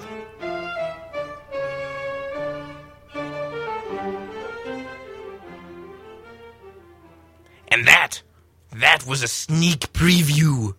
That was a sneak preview of up-and-coming attractions here on Kworth Theater of the Air. As you may very well be aware, we're developing some 100% original radio serials. Radio serials. We're developing them. Yes, one of which is entitled Sky Pirates. And that, what you just heard, was totally 100% original music from Sky Pirates. It's true. I'm pretty excited about that. Coupled with 100% totally original villain. Yes. Klaus von Grupp. From Sky Pirates. For the win. Cha-ching! Anyway, our call-in topic for tonight. Call-ins? Running out of time. Running out the So clock. far, we have had turkey dinner. We have had blueberry thicket. We have had progressive meal, which really doesn't make that much sense when you think about it, because you wouldn't go. That's what, like, a progressive dinner is when you go to different people's houses for each course. It doesn't really make much no, space. I've never heard of that. It doesn't make much sense on a spaceship unless you have to go into different compartments to taste the next meal.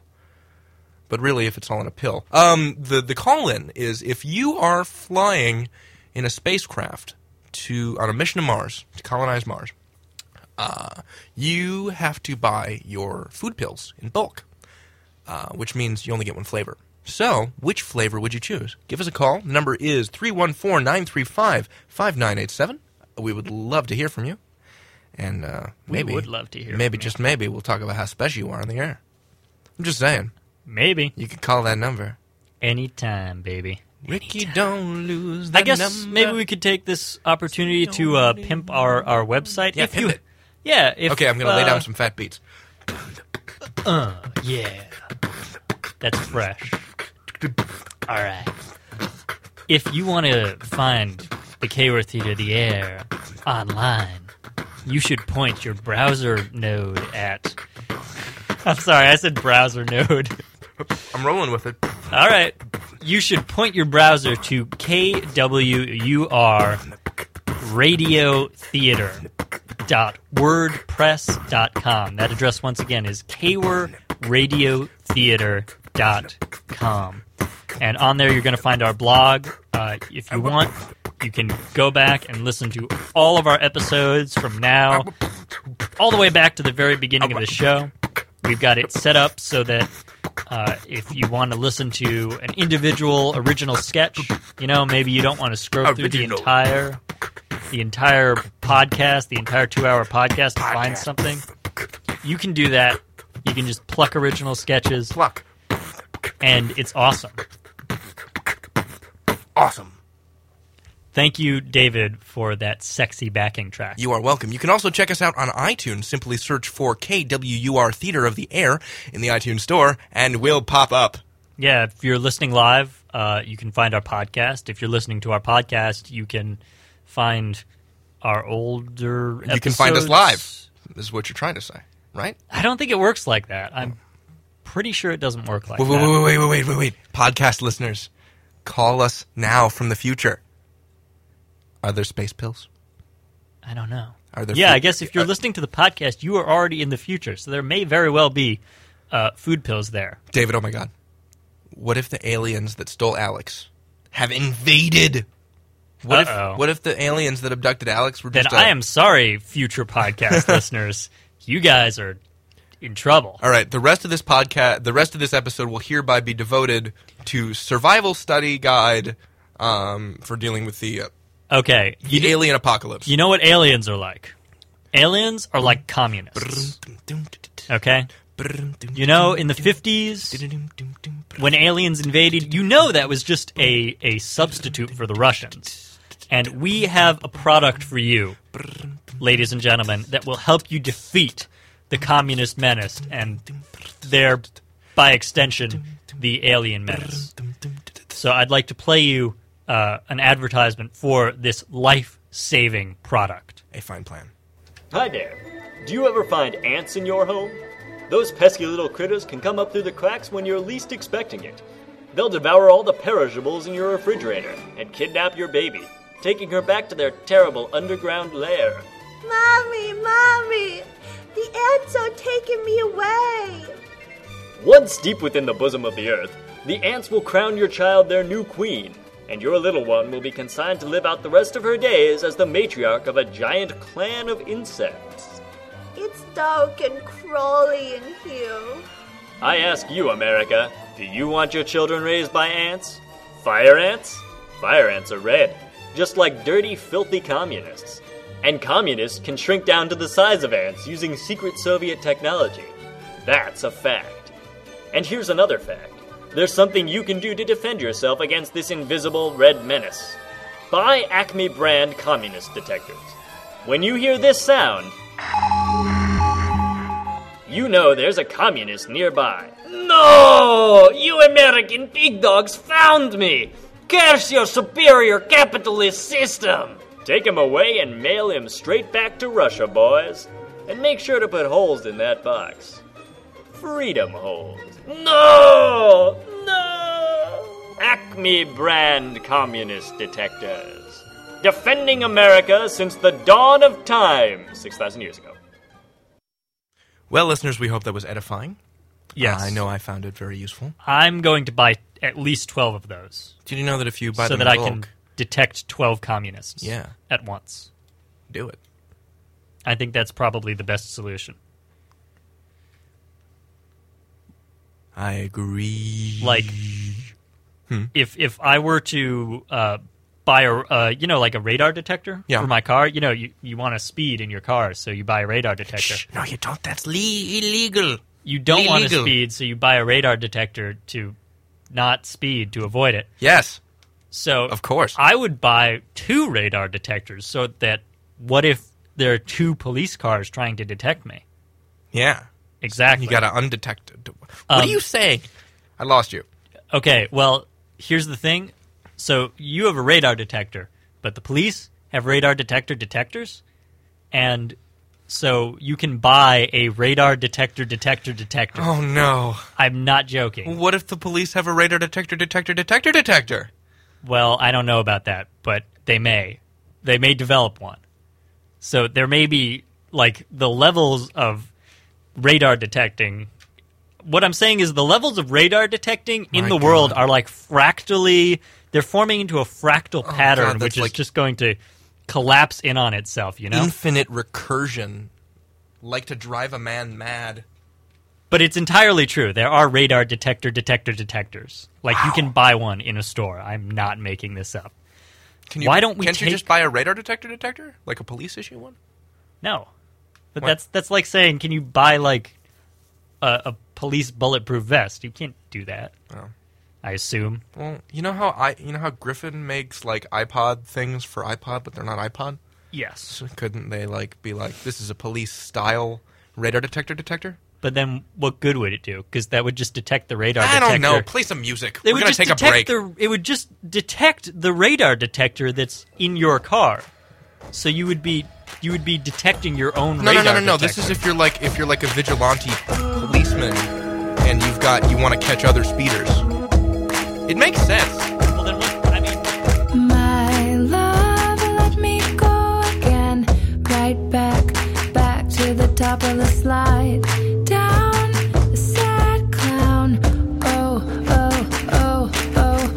my clown, let me love you. What's that? Back to the back of the rebound, clowning around. Oh.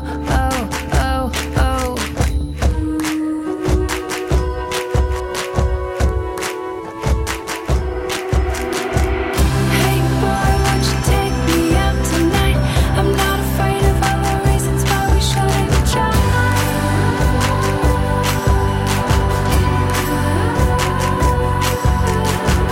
Hey boy, won't you make me out tonight? I get excited when I think of climbing into your eyes.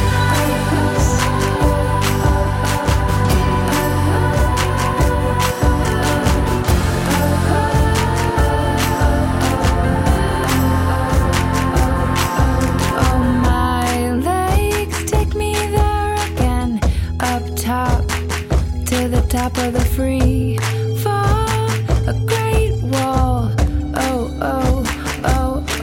Oh, my mouth, let me kiss again. Sift out all of the dust bowl, the black coal. Oh.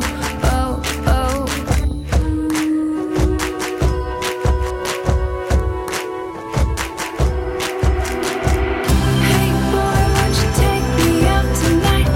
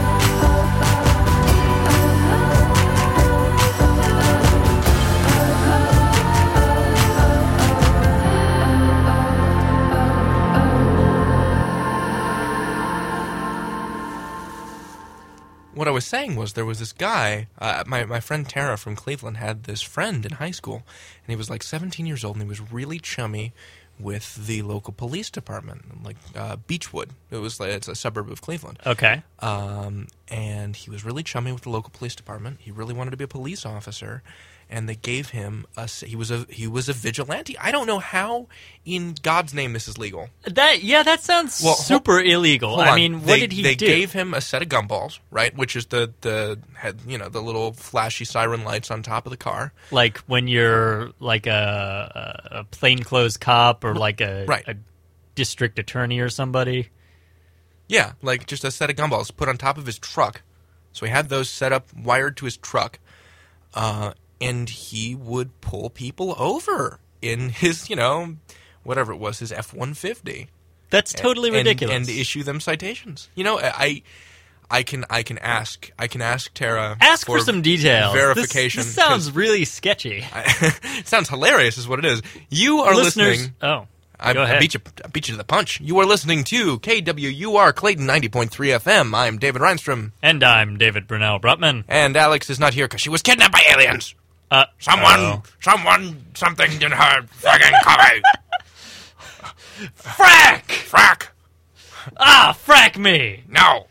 We can't say that on the air. We can say that on the air. Oh, okay. Yeah, this week's theme is science fiction. This is the KWUR Theater of the Air. We're using science fiction curse words. Yes. Like frack. And we're going to play some science fiction themed original content for you now, I think. Original content? Original content. Sounds good to me. Vincent Price. Hello, I'm Vincent Price, the actor. The following sketch is entitled The Great Moon Race of '06 and features a race between Thomas Edison and Nikola Tesla to the moon. It is completely effing factual. That is all. Today we join Thomas Edison and Nikola Tesla playing a rousing game of 10-card Finger Jimmy. Edison, I see your 3-jack finger salmon and raise you 20 tiddly pockets. A shrewd move, Tesla. But try this on for size, why don't you? A quart of aces? You're cheating.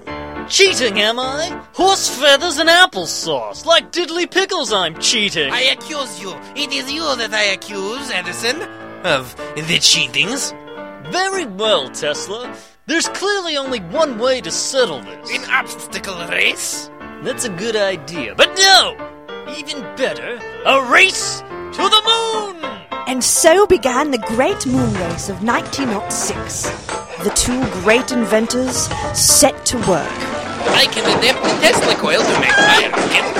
And I can adapt the phonograph to make my rocket. Until finally, they were both finished. On a foggy morning in November, the two met on the field of battle, the Menlo Park, New Jersey, Junior Pee Wee Baseball Diamond. So, I see you finished your rocket. And I see you finished yours. My rocket runs on alternating current. AC. What does your rocket run on? My rocket runs on direct current. DC. Well, I guess we'll see which one is better when I get to the moon first. Poppycock, Tesla! When my direct current rocket reaches the moon first, everyone will see that my current is superior. Well, why don't you put your rocket where your mouth is? Well, let me just put on my leather aviator helmet and goggles, and I'll be all set to climb into this rocket and beat you to the moon, Tesla!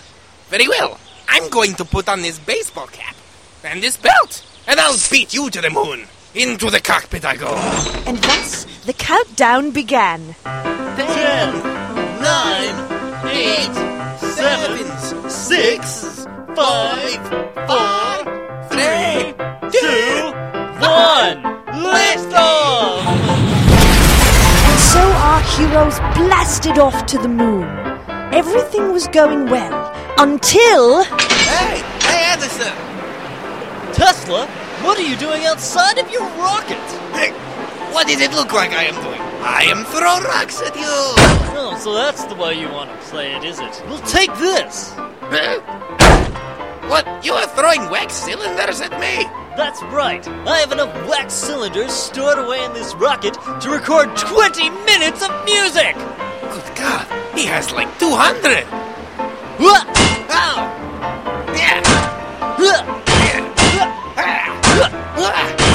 Oh no! My phonographic engine is misaligned! You have hit my Tesla coil right in the nubbin! We're in a death spiral straight for the moon's lunar surface! Me also in addition as well!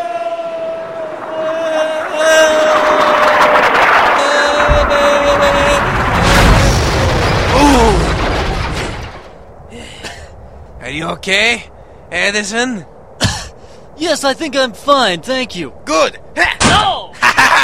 Also, I win! What? No, you didn't! Yes, I did. I crashed first. I clearly won this moon race. Well, there's only one way to solve this. I agree. An obstacle race. I was thinking more along the lines of a return race back to the Earth. That also works. Let me start up my superior engine. My superior engine will certainly start up. Let's see it. Damn.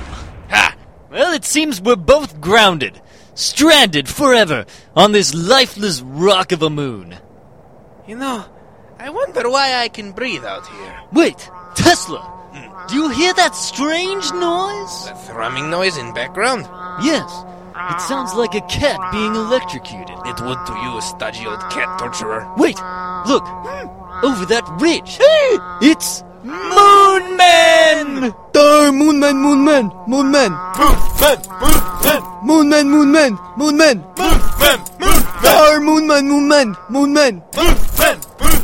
Moonman! Moonman! Moonman! Welcome to the moon! Moonman! We're the Moonman! What are you doing on the moon? They don't seem outright threatening, Tesla.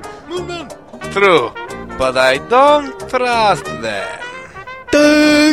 All new visitors to the moon must do obstacle race. Yes! I like this Moonman now. What is an obstacle race? You gotta run across the moon. What happens if Tesla loses? Hey!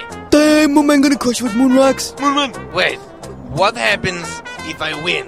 Then we crush with moon rocks. Now wait a second. You're saying if we win the race, you'll crush us with moon rocks, and if we lose the race, you'll crush us with moon rocks? I'm gonna crush you with moon rocks! Our heroes share a look of sheer terror. There's got to be some way to evade these moonmen, Tesla. Edison, I hate to admit it, but maybe it's time to work together. I agree, Tesla. Let's look at the parts that we've got from our two crashed rockets. I have my DC-powered phonograph. And I have my AC-powered Tesla coil. We can link this, Yes. switch over here to this line. Run that through there, yes. Yes, and that will go through the circuit breaker here. I like that, yes. From yours. Okay. Let's connect your DC phonograph here. To your AC Tesla coil. It works. AC/DC! Moonman, run away!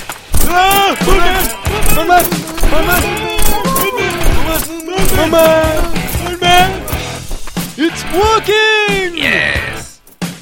Hey, look what's left over. Why, our Moonman device is actually a new rocket! Awesome. We can travel back to Earth together! Unity. Let's go, friend. Shake on it? Tesla, you old dog. Always watch out for the hand buzzer. And so our inventors rocketed back to Earth, where they settled their feud by lighting an elephant on fire. And thus, the great moon race of 1906 concluded in a tie. The end.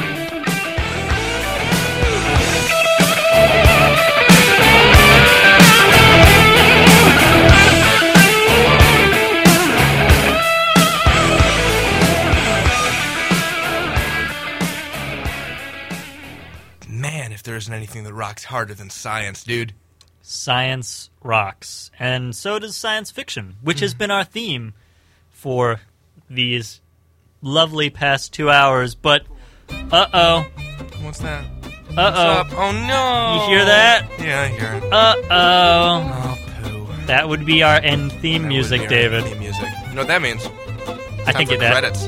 Okay, that's what I was going to say. Oh, sorry. You know what that means, David? What does that mean? Oh, wait, no. Wait, I was going to say what it means. You say it. That means it's time for credits.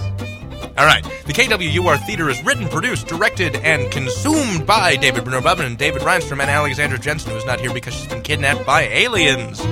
Now let's get to it. The secret code phrase this week is, I dare say that blasted wombat have made off with my tiddlywinks. David. Our editor-in-chief for KWUR Theater of the Air is Pac-Man. Our barcode wrangler this week was Batman. And the part of Nancy Reagan was played this week by Gerald Ford. And here is one final message. To the aliens who have captured Alex. We do not think it is funny that you've been repeatedly prank calling the station. Alex Jensen is not and will never be a flavor of food pill. We will never surrender to your tyranny. The Imperium of Man will prevail, Xenos. Frack all y'all! Frack all y'all in the tentacle for the Emperor! The Emperor! I am the greatest Space Marine! I don't even believe you. Space Marines!